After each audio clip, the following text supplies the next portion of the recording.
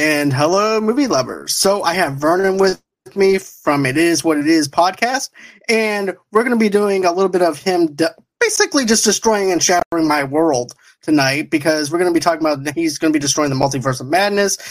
We're going to be talking about that, the Batman. We're going to be talking about a little bit of Thor, Love and Thunder, what we've been watching, and all that stuff. So go on ahead, smash that like button, smash that subscribe button. Go on ahead, follow us on all our social medias.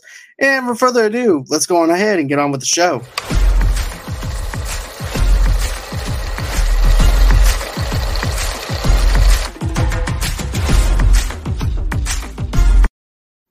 All right. Hey, man. What's up? What's up, man? I'm happy to be back. Hey, it's good to have you back, dude. Like, it's been 6 months since we've actually got a chance to talk and everything, because last time you were on the show, we've actually done our after show for Hawkeye, which you and I both agreed that TV series was not the greatest in the world. It's actually ranked still at the bottom of the totem pole for me, as far as Marvel shows go. So Hawkeye is what George Clooney's Batman is to the DC universe. It was, hey, we have a surplus in budget. We need to put content out. If it works, we're geniuses. If it doesn't work, we'll sell a bunch of McDonald's cups to kids. And that's what happened, man. Hawkeye didn't work. No, it did not. And unfortunately, right, they don't make these, the cool little glass toys anymore that sells at McDonald's for probably safety reasons. So there we have it. Just bad production, bad setup, bad everything, and it was a waste of 7 hours out of my life for 6 episodes. So. Most definitely. So now going into Doctor Strange and Multiverse of Madness, of course, you and I were both excited for this because of the fact that who better to actually direct a horror type based kind of Doctor Strange than the director that we have, which is Sam Raimi. Right. And I was expecting Nightmare. I was expecting all this other stuff to happen. It doesn't happen. And, I went and saw it again for the second time because I took my fiance. I went in with no expectations this time, just watched the film for what it was. I had a better time watching it the second time because of the whole entire ideas that I had built up in my head and stuff like that is not there. So therefore I was able to enjoy it more. But at the same time, it still felt flat to me. Okay, so Doctor Strange, I think a couple of things happened. First of all, there was too much buildup, too much anticipation. It's like Marvel wanted to recreate the wheel. It kind of left off after Endgame, and there was this we need this movie. We need to bring back the Avengers. The problem is, it's not just about putting out a movie with the name Marvel on it. What made the Avengers great, you had great dynamics, great casting, great sequences, a plot story. You had Robert Downey Jr., you had Chris Evans. I mean, you had a whole cast of individuals that kind of fit into this unique puzzle.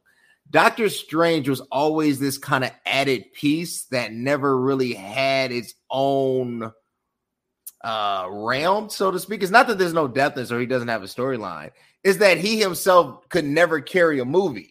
Right. So now, just like Hawkeye, you give him the responsibility. We need to recreate the excitement of Iron Man 1, 2, and 3 and Thor Ragnarok, right? With the character that is a B plus character, is a second tier superhero. I would say B plus because I'm a diehard Doctor Strange fan, to be honest with you. And I love the very first Doctor Strange movie.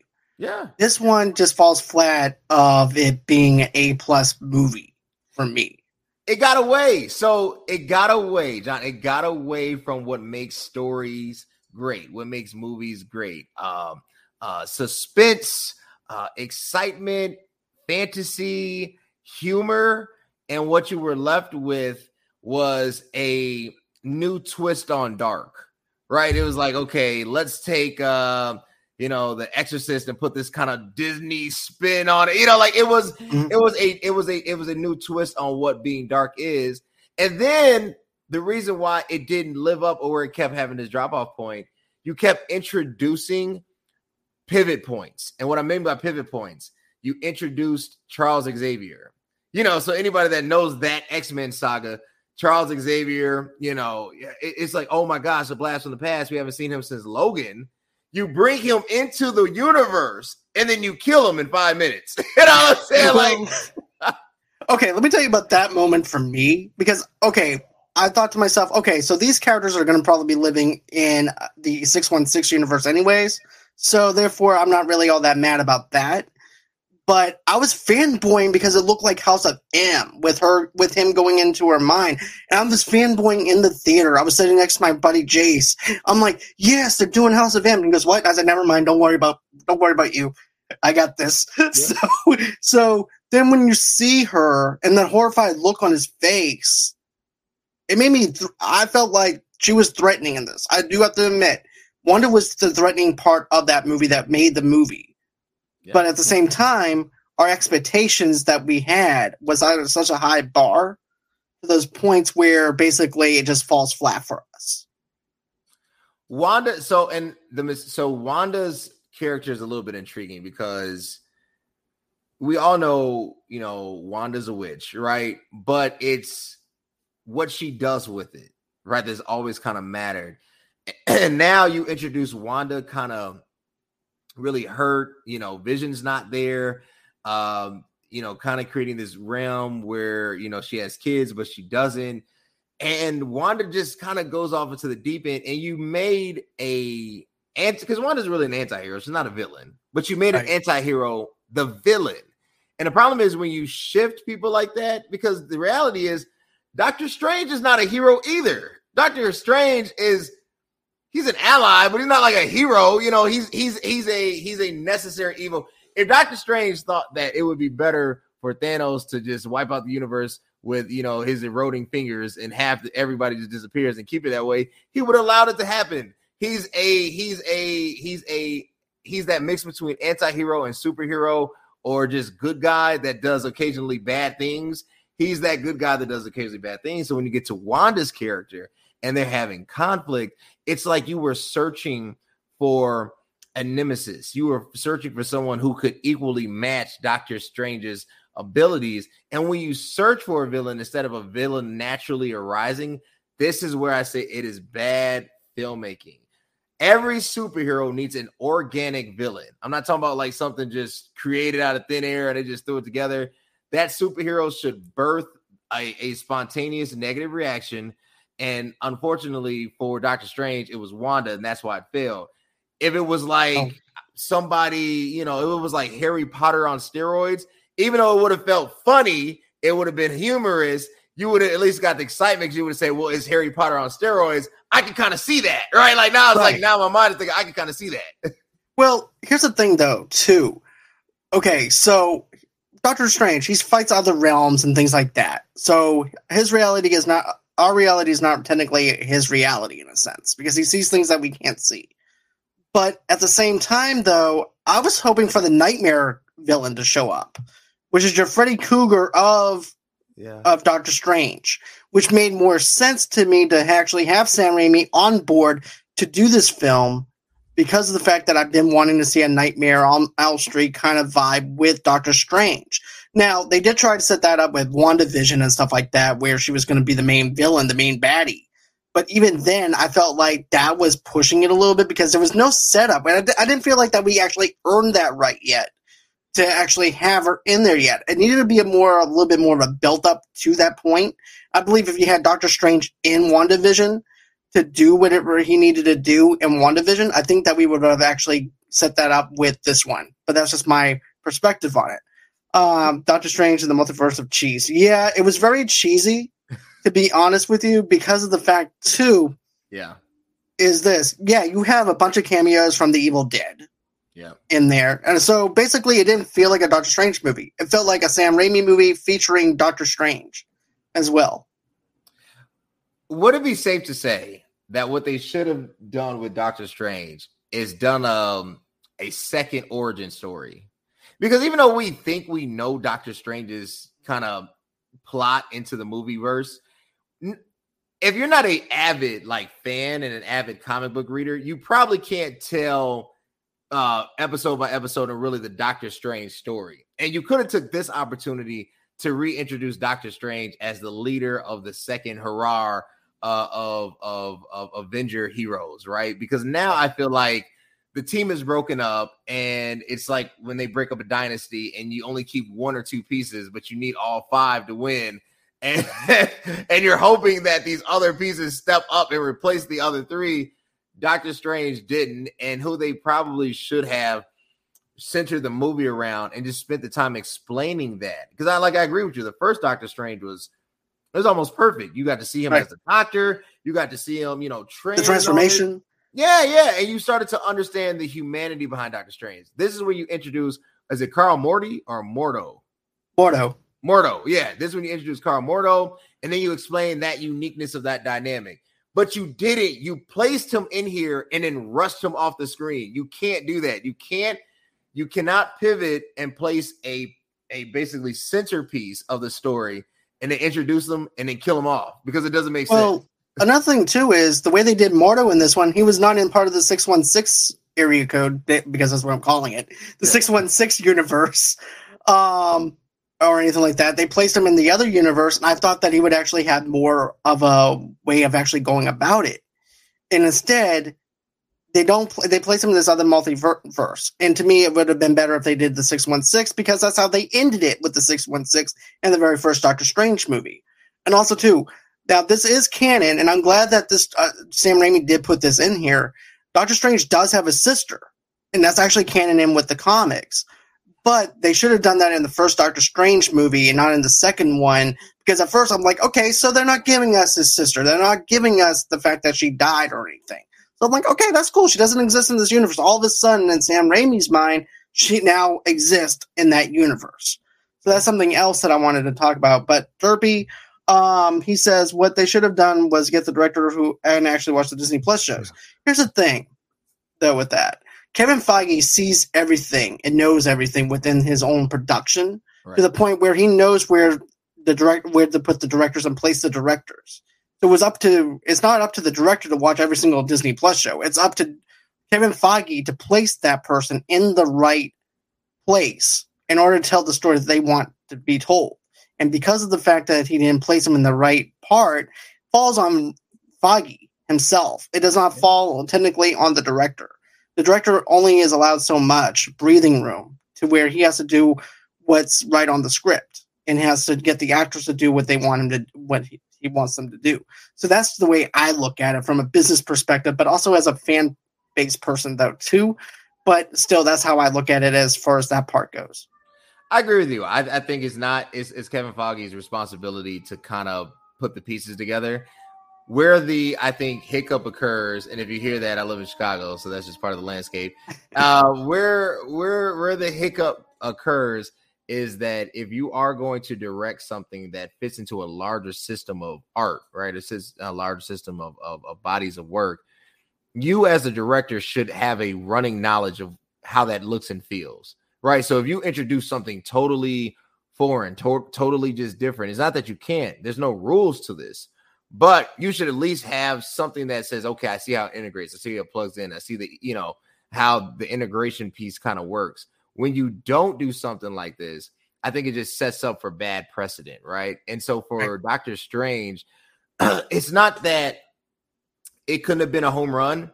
I think if you would have shaved a lot off on the dark stuff and focused on the story of Strange and how Strange really comes to his own really post Thanos, right? You get a better movie, and you get a more, what I would say, appealing a collection of just narratives. When you don't do that, you get the Hawkeye epidemic, and with the Hawkeye epidemic, what we have is just rushed material, bad acting, and something that you look back and realize you wish you could have kept your $20. Exactly. So let's move on to this now. And I know Derpy said something real quick. He said the only high part of the film was Professor X cameo, and hearing the X-Men theme. Everything else was disappointing. And, okay, so before we go into our Batman topic, now here's the thing. I feel like that they shouldn't have told us about the Professor Xavier thing. Yes, he was narrating, but I feel like they should have held that back to where we can actually have that fanboy moment of him being there. Because whenever I was like, I saw the picture. He's cool. He's in there. It's all right. It's like, it just fell flat for me with that. And then, of course, I knew that they were going to have the British version of Captain America because of the fact it was also canon with What If. I knew she wasn't going to last long, and her timing was split in half, pun intended. But, but then you also have some Inhuman stuff and things like that. It just didn't match up to what I was expecting it to be. But yeah, Brandy says, I agree the cameo should have been a surprise. Yep, most definitely. So what's your thoughts on that real quick?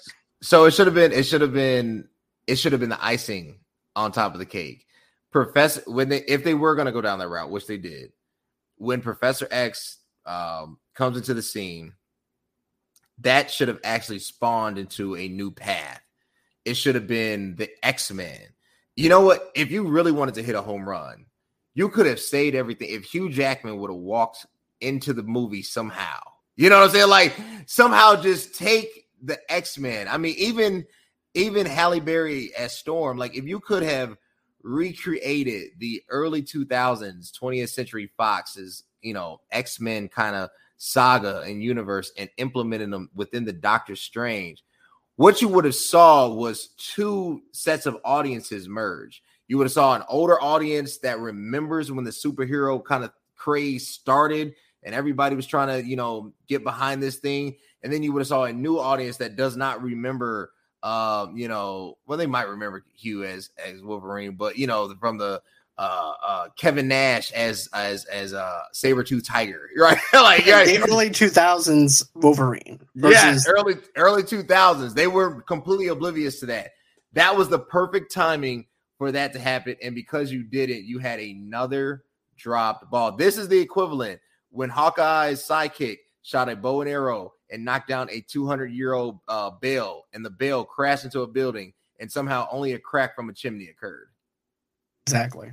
So let's go in with the Batman now. So you and I were hyped up for that movie, and we were even defending it, and I still defend this to this day, of course. But still, okay, I know the film didn't work for you, and I know it might have been the runtime, it might have been the direction of it, it may have been all of those things. But what didn't work for you? And then I'll go into my stuff on the things that worked for me. John, the first thing that didn't work for me, and this is full transparency, and do not hate me for this, this was the worst Batman movie ever. I'm placing George Clooney's Batman. George Clooney and the guy from what's that cop show? NCIS, Las Vegas or whatever, LA, NCIS, LA. Is it Chris O'Donnell? Yes, Chris O'Donnell. Him and George Clooney and Arnold as Mr. Freeze, they had in the rip. Oh my God. And Tommy Lee and Jim Carrey. That was a better Batman than this garbage. And here's the reason why. It's not the runtime. I'm okay with a 3-hour movie if you make it worth my 3 hours, except that 2.5 hours of the 3-hour movie was spent in dialogue, and that was a waste. It was the simple fact I couldn't legibly make out the scenes. It was so dark. Like, I thought my TV was just wrong. I was like, maybe, because I watched it on HBO Max. I was like, maybe that's where you messed up at. You messed up by putting it on your TV. Yeah. That's where you messed up at. Because if you watch this on the big screen, yeah. And you know how Charlie always picks on me for watching the last Matrix movie on my cell phone. Yeah. But you know what I mean? I was like, well, either way it goes, it's still a crappy movie because of the fact, but it doesn't defy anything. But with that, I felt like with the Batman, it needs to be one of those movies that you need to experience in the theater because of the lighting. Because high definition TVs, they make things, don't get me wrong, it's high def, but at the same time, they also make your screens very dark to the point where you can't see everything. That's true. So, even if it's just because of the setting and I needed to watch it in the movie theater, it still doesn't eradicate the point that the audio was almost ineligible. When Robert Pattinson would speak, I felt like the word Edward was going to pop out of somebody's mouth. I was just looking for the kind of wonky Twilight, music. And I like Robert Pattinson. I think, he seems like a cool guy, but like him as Batman didn't even seem real. He honestly, from a makeup from a physical standpoint, he was almost too small to be Batman. Some of the scenes look like he was almost like, and I get it. This is year one Batman. He doesn't have the car yet. Him and Alfred still have a rocky relationship. So I get all the dynamic. I've seen the year one Batman, though I think the animated movie year one Batman was amazing. So this is no excuse. But that's DC. But even with all that, you do this. It just didn't add up, from the villains to Catwoman's kind of thing. Their dynamic was a little off. And then I don't like at the end. I mean, Batman takes an adrenaline shot, and that's how he bounces back. There's things about this movie that was cringeworthy, and it was hard to follow. And then at the very end, you get the Riddler and Joker laughing in the same asylum. And I get it. Arkham Asylum has literally everybody. I beat the video game. Arkham Asylum has all the evil characters in one setting. However, when it comes to a movie, that does not work. They needed spacing. They needed time to tell the story. And what happened was it was a very long experience that honestly could have ended up on Netflix in an hour and a half film. Well, here's the thing. I actually liked the whole entire deal where you actually have this. It's a small. Here's the thing. I love the fact that it had a small build to it, and also too, it had that slow tension, which I liked. It also felt like the animated series, which I liked. It had that kind of feel to it. To me, it had that feel to it. And then also too, you have a Seven mixed with Saw type character from the Riddler that we haven't seen before. So that's another positive that I liked about it.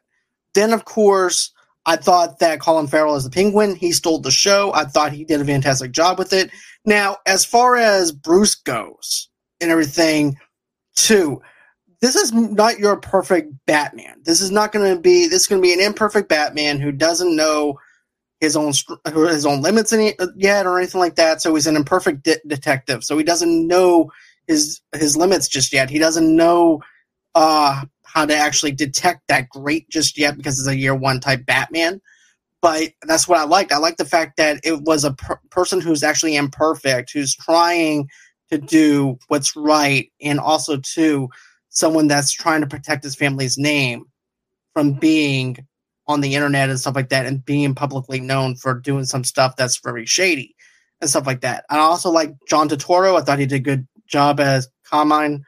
Then now I do have to admit this though, and in the theater, I did feel one part of the runtime where basically you have the cemetery scene. Yeah.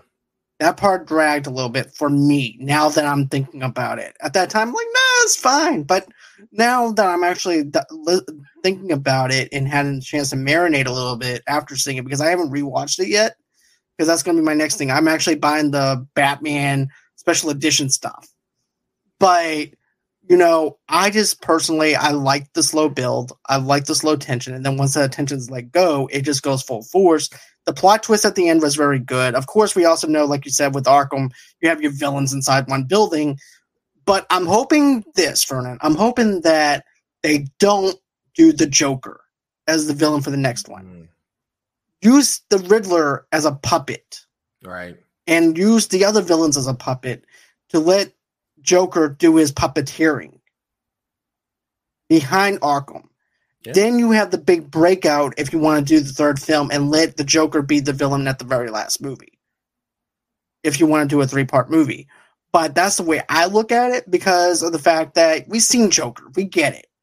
We don't need several Jokers anymore. Matter of fact, WB just released a whole thing about Joaquin Phoenix's Joker 2. I know, I saw. Yeah, we're going to get into that a little bit in a few minutes. But, I just feel like let him be the puppeteer, just like in Batman Rebirth. In Batman Rebirth, he was actually the puppet. Riddler was the puppet, and he was pulling all these strings. Joker was pulling all these strings to make him do his bidding, and that's what I want in my Detective Batman. But as far as the soundtrack goes, I thought it was really good. It was also an homage to the Long Halloween animated movie. Yes. So that's something that I really liked. Great. The scoring was fantastic. Oh, yeah. The scoring was fantastic. It was an homage to that. It was an homage to full symphony of kind of suspense theatrics. You know, it really placed you. It's crazy. So I watched that yesterday. Yesterday was my birthday. I ended up watching just in part the original Batman with Michael Keaton, and just that nice. Like the build up to every sequence. The scoring is what led it, right? So the scoring was fantastic. I have no problem with the scoring. The problem is I'm okay with the imperfect Batman. I'm okay with Rusty Batman. I'm okay with him not knowing. Year one Batman works under year one circumstances. The problem is, and I do agree with you, because I want to see Joaquin Phoenix's Joker. If they do implement a Joker in this universe, I feel like he's the only one that should do it. I don't know. Like I like Jared Leto, but I think Joaquin Phoenix's Joker set a new standard, a new bar. But that's neither here nor there. But there's other characters. I like Joaquin Phoenix. Yeah, there's the Calendar Man. I thought he was going to make a cameo. So there's so many different directions in which you can take this. Even Batman. Hush, right? Yeah, but the problem is, here's what's going to occur: you have two different Batmans still very active. What makes a multiverse work is technically one multiverse is in suspended animation, right? Or it comes to an end, right? So then, therefore, you can explore these other paths. If you have a Ben Affleck Batman who is going to make a cameo in the Flash movie, let's say that's a hit. Let's say this Flash movie makes you re-believe in DC. Let's say, because I know Michael Keaton's in it too. Let's say that is a hit. Now it's about how does Robert's Batman fit into this, And this is why you need a content creator like Kevin Feige, who is really, I think, a genius when it comes to stuff. Is you have to make the pieces of the puzzle fit. I'm not mad at the attempt of this Batman. What I'm mad is that you were given this great opportunity to hit a home run, and to me, you didn't exhaust all options. And I think when you're going to take the weight of a iconic superhero, I mean, if we think about it, there's a bunch of superheroes, but there's only really 2 or 3 superheroes, even across, I'm talking about Marvel and DC, less than 5 that are tier 1. You can't mess this up. And you can list them: Batman, Superman, Captain America, Thor, I don't know. Iron Man, I don't know. They became that, but I don't know if they're. Well, now they came top tiers because at that time, nobody really cared about Iron Man that much up until RDJ took that over. Right. So now that's going to be a huge mantle to fill. But I believe that he's actually going to be on that tier 1 as well, as characters that you don't want to mess up, and including Wonder Woman. Okay, Wonder Woman. So you got Iron Man and Wonder Woman. So that's 5. So out of all the superheroes, you got 5 roles that this is not something that you play with. And even Green Lantern, for that matter, though, too. Is he a top tier? Well, for some people, they consider him top tier because of his lore, and they don't want that lore to be messed up.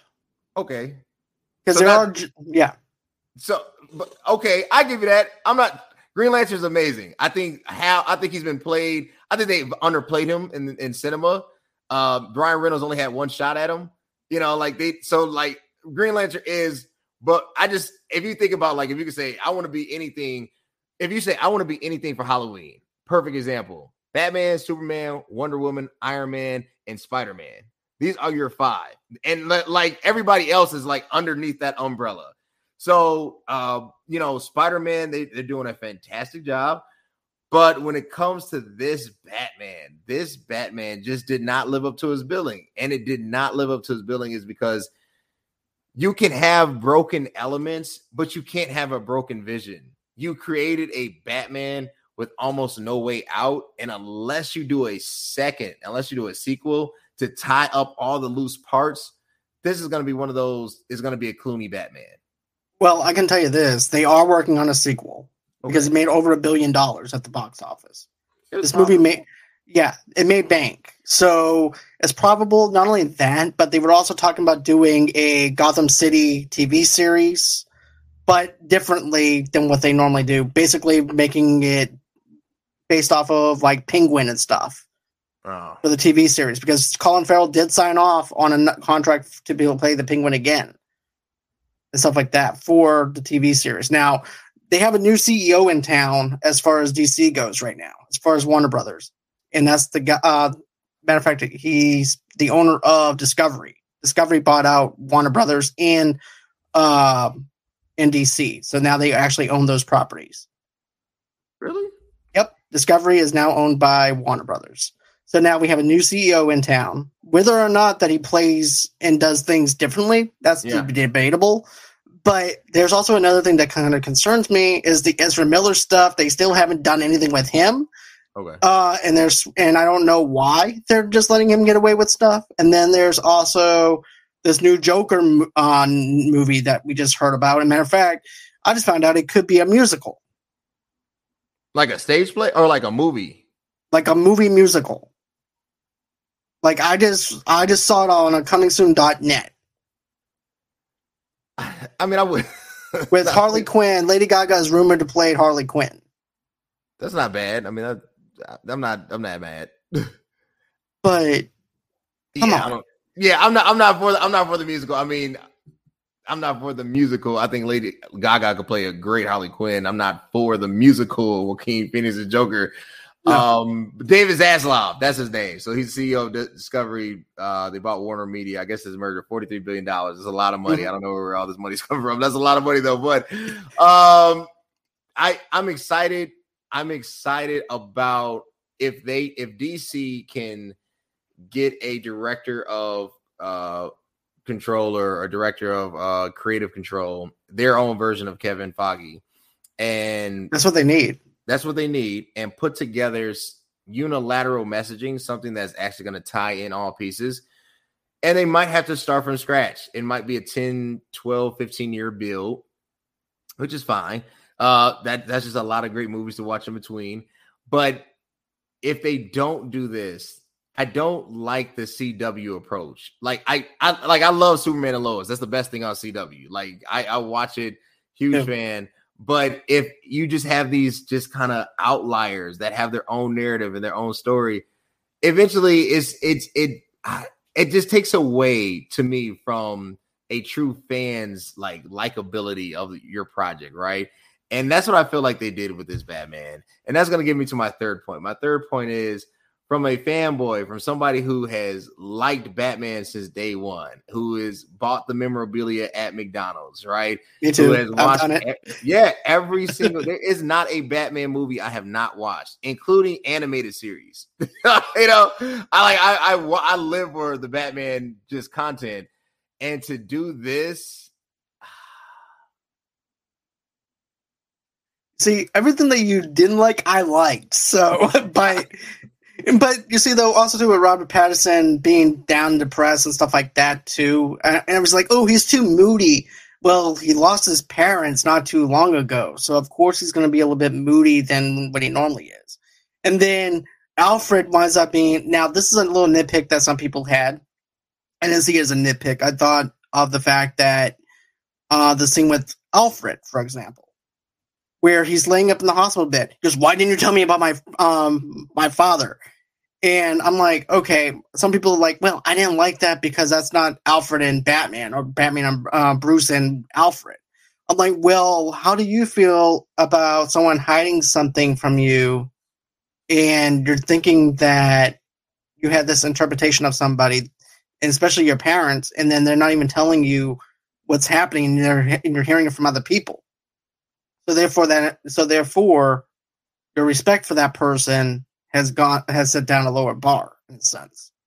Therefore, he's mad at Alfred for not telling him, and he had to find out through somebody else. That's true. I'm not mad at that. That's year one dynamic I'm cool with that. I'm cool with the Alfred and Batman relationship. It threw me off because when I saw Alfred, I was like, man, he's the villain from Wakanda. Like, that's all I could think of. And I couldn't get that out of my I was like, dude, he's the villain from Wakanda, So that's all I could get in my head. I was like, man, this is ruining. You can't be using the same actors, even though Christian Bale is going to be the new Thor movie. So it is what it is. But I'm okay with that. If they're going to go down the route that this is going to be the face of Batman, and they have to establish that. Like, what I did not like about Justice League is that you never really established like Ben is the new Batman. Like, you said it, but you didn't say it. You know what I'm saying? Like they didn't mean it. It's like telling your girlfriend, "Oh, I love you," but you don't actually mean it because you're not showing that you love that person. So therefore, it's the same thing with Batman. Oh, Batman is the new face of Batman. Yeah, that's cool, but you're not showing us. You're not showing that you mean it, right? Or anything. But right. Go ahead. Here's the thing, though. I don't think Ben is attached to anything after Flashpoint. Oh. So I'm thinking that this is actually going to be the new thing that we're getting. Because of the fact, number one, at that time, Ben was also going through alcoholism at that time. Yeah. I'm not sure if he would want to go back down that road again, even after doing this cameo appearance after this. He would want to go down that rabbit hole of playing Batman again and Bruce again. So that's another thing, too. But I always had this theory about putting him in the Lazarus pit or doing something where him and Deathstroke face off against each other. And then make him young to the point where now that's Robert Pattinson. Now Robert Pattinson's taking over the DCEU. Do it that way. But I'm looking at it from this standpoint, though, too. This version of the Batman does not belong in the DCEU. This is more your realistic type of Batman, which stands alone from everything else. So therefore, I would have to say that Batman doesn't even belong in the DCEU. It's like pulling up two different comic books that are not canon with each other and just going off of that. I agree. I had no complaint out of me. It does not belong in that stream thing. I think these two different versions are not in canon with each other, which is fine. It's not like a red flag or anything. I just think that when you're trying to build this out, right? Like I'm looking even at the Wonder Woman poster behind you. Gal Gadot's not doing another Wonder Woman, right? So yeah, she is. She's gonna do one more. Yeah, she's doing another one with Patty Jenkins, and Patty signed on to do another one. But I'm hoping that script is better than Wonder Woman 1984. Yeah, 1984 was trash. Yeah, and I didn't like it. It looked like Wonder Woman was ice skating across the mall. And it wasn't her fault. It wasn't Gal Gadot's fault. It was all directing. No. I mean, not like all directing, but it was just a bad script. It was just a bad script. It wasn't Gal Gadot's fault. Vernon, it could. You know what though? It could be. It was good, but it can be better. That's true. But no, the movie wasn't good at all. I didn't like it. I was hyped up for it. It was totally let down. But let's go on ahead. Let's dive into Thor: Love and Thunder, about the runtime, about an hour and 52-minute Thor movie, which is actually, to be honest with you, was like the shortest out of the MCU movies and stuff like that. And usually by the time the words go up, my fiance is getting ready to get up and go. I said, "What are you doing?" I said, "What you're doing this wrong." She's like, "I got to use the bathroom." I said, "Well, I'm going to do this right, so I'm going to be right here." But depending on the story and the narrative of what they're going for, I'm okay with it as long as it's not rushed. Here's my feeling towards it. I think they need a home run. Like that franchise, that company needs a home run. And obviously can't use Iron Man. Can't really use Captain America because now it's Falcon. And they haven't given him his own movie. They've given him a saga, but they said he was going to get his own movie, but they haven't. Once again, it's right. Like, he's going to have his own movie. Where is it? Exactly. Where, Exactly. You stalled and you postponed the release of the second Black Panther, not once, not twice, but there's now rumors for a third time. Right. So you're now pushing back work. And it's like, we got to get something out. Where the next best superhero in the Marvel Universe versus Thor. And Chris Hemsworth, I think everybody just loves Chris. It's kind of like the opposite of everybody hates Chris. Everybody loves Chris and is like, oh, okay, cool. But Thor is really a rom-com. It's really a romantic comedy. It's not a superhero movie. I mean, it is, but it's really just a romantic comedy. And that's what you love about it, because it's family friendly, and it's like, oh, hey, it's Thor, and Thor falls in love. Thor gains 100 pounds off of drinking beer, then loses it. Like stuff that's funny and is lighthearted. But in all honesty, does it drive the narrative? Like, I was thinking about how the buildup to this happened. From the first Thor to the second Thor, it's almost like if you took one of the movies out, the story would still unfold. Like, those details aren't needed. No. So it's, I just don't know. I just feel like this is going to be a great, I want to see what Christian Bale's character does. That's what I'm looking for. I think he's going to steal the show because Christian Bale does that. But as far as like Thor, I mean, it's going to just be a cute movie. It's going to be a romantic comedy. Here's the thing. I think that when it comes down to Thor, it's a great dramatics, and I don't mean as in drama. I mean, like, if you look at Thor, he's like a rock god kind of thing. Yeah. And that's exactly what they're going for. They're going for like the 80s over-the-top stuff. Taika Waititi's back directing this. He did a good job with Thor Ragnarok. But, then you have Jane Foster back again. And, of course, Lady Thor, which in the comics, she winds up having cancer, which makes the Hammer come back and makes Jane the one who winds up carrying Vladimir. Okay. So that's how she was able to carry, because the Hammer actually deemed her worthy of carrying in it. But, I don't know if they're going to go with the cancer thing, which I hope they do in a sense, because it gives you more groundwork of her character, even though I really didn't really care about her character in the last the last couple of Thor movies. Yeah. To be honest with you. But now I actually like Natalie Portman. It looks like that she's actually gotten bulk. She's into her character as Jane. Yeah. And then the back and forth between Thor and her about Thor, of course, is in love with her, so he's keeping up track of how long it's been since they last talked and saw each other. So I like that. Natalie Portman is a great actress. Natalie Portman is going to add value and depth, just like she did before. You can expect great value add and great content. Their chemistry is going to be on par. They're going to basically kind of do a throwback. That's why I say it's a rom-com. So you're going to get all the feel-good kind of just nostalgia that comes with Natalie Portman being back. I got to answer Derpy's question. Yes, I am a biased Christian Bale fan. Derpy, because you kept saying I'm a bias. I do know Batman. I've watched everything, but Christian Bale, Christian Bale, I like Christian Bale's Batman because I like Christopher Nolan, right? And those two is like Phil Jackson and any superstar. They just, that tandem kind of works, right?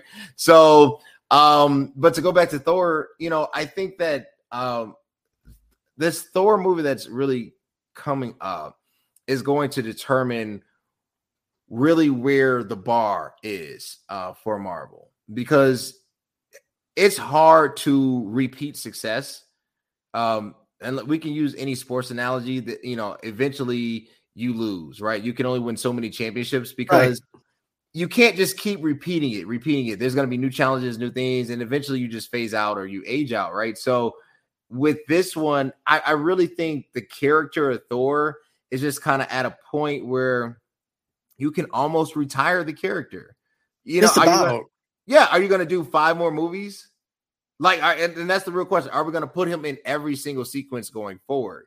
Because if you do that, then it's, why do we get rid of RDJ in the first place? It's one of those things you have to kind of allow the story to go past these characters. And that's why, and I said this, the last Spider-Man wasn't just great. It was almost cinematically perfect. Mm-hmm. And I've never said that about a movie. But, I've said this was cinematically perfect because whatever they decide to do is justified. If they never did another thing, the way they ended it was perfect. If they do another thing, now you create suspense. Wherever you go with it, it's perfect after that. With this Thor, that's where I'm at. I don't know. Well, that's another thing too. Is I feel like that you've gave him his story arc. Basically, you go through a depressed Thor because of the fact that he lost his planet. At first, we're laughing about it because it is comical, but at the same time, it's also sad for Thor. He also misses a chance of cutting off Thanos' head. So he winds up becoming even more depressed because of that, and he winds up becoming a gamer. And so, you have those elements of depression for Thor, and now he's coming out of his depression after he winds up putting the axe down. And and then he joins up, of course, with Guardians of the Galaxy, but he realizes, hey, wait, I need to go off and do my own thing. You guys go off and do your thing, and that's it. And then it becomes a Thor movie. So that's perfectly fine with me. At least it's not becoming Guardians of the Galaxy 3.0 or anything like that. So, because in comic books, they always iterate them anyways in shared universes. But I like the fact that, you gave your character his story arc. And now you're getting him Jane Foster back. Right. So where do you advance your character after this story takes place? Because we have the God Killer. And I'm going to tell you this. Russell Crowe is going to die at the very beginning as Zeus. He's just going to die. You think so? Yes, he's going to die. I'm going to tell you.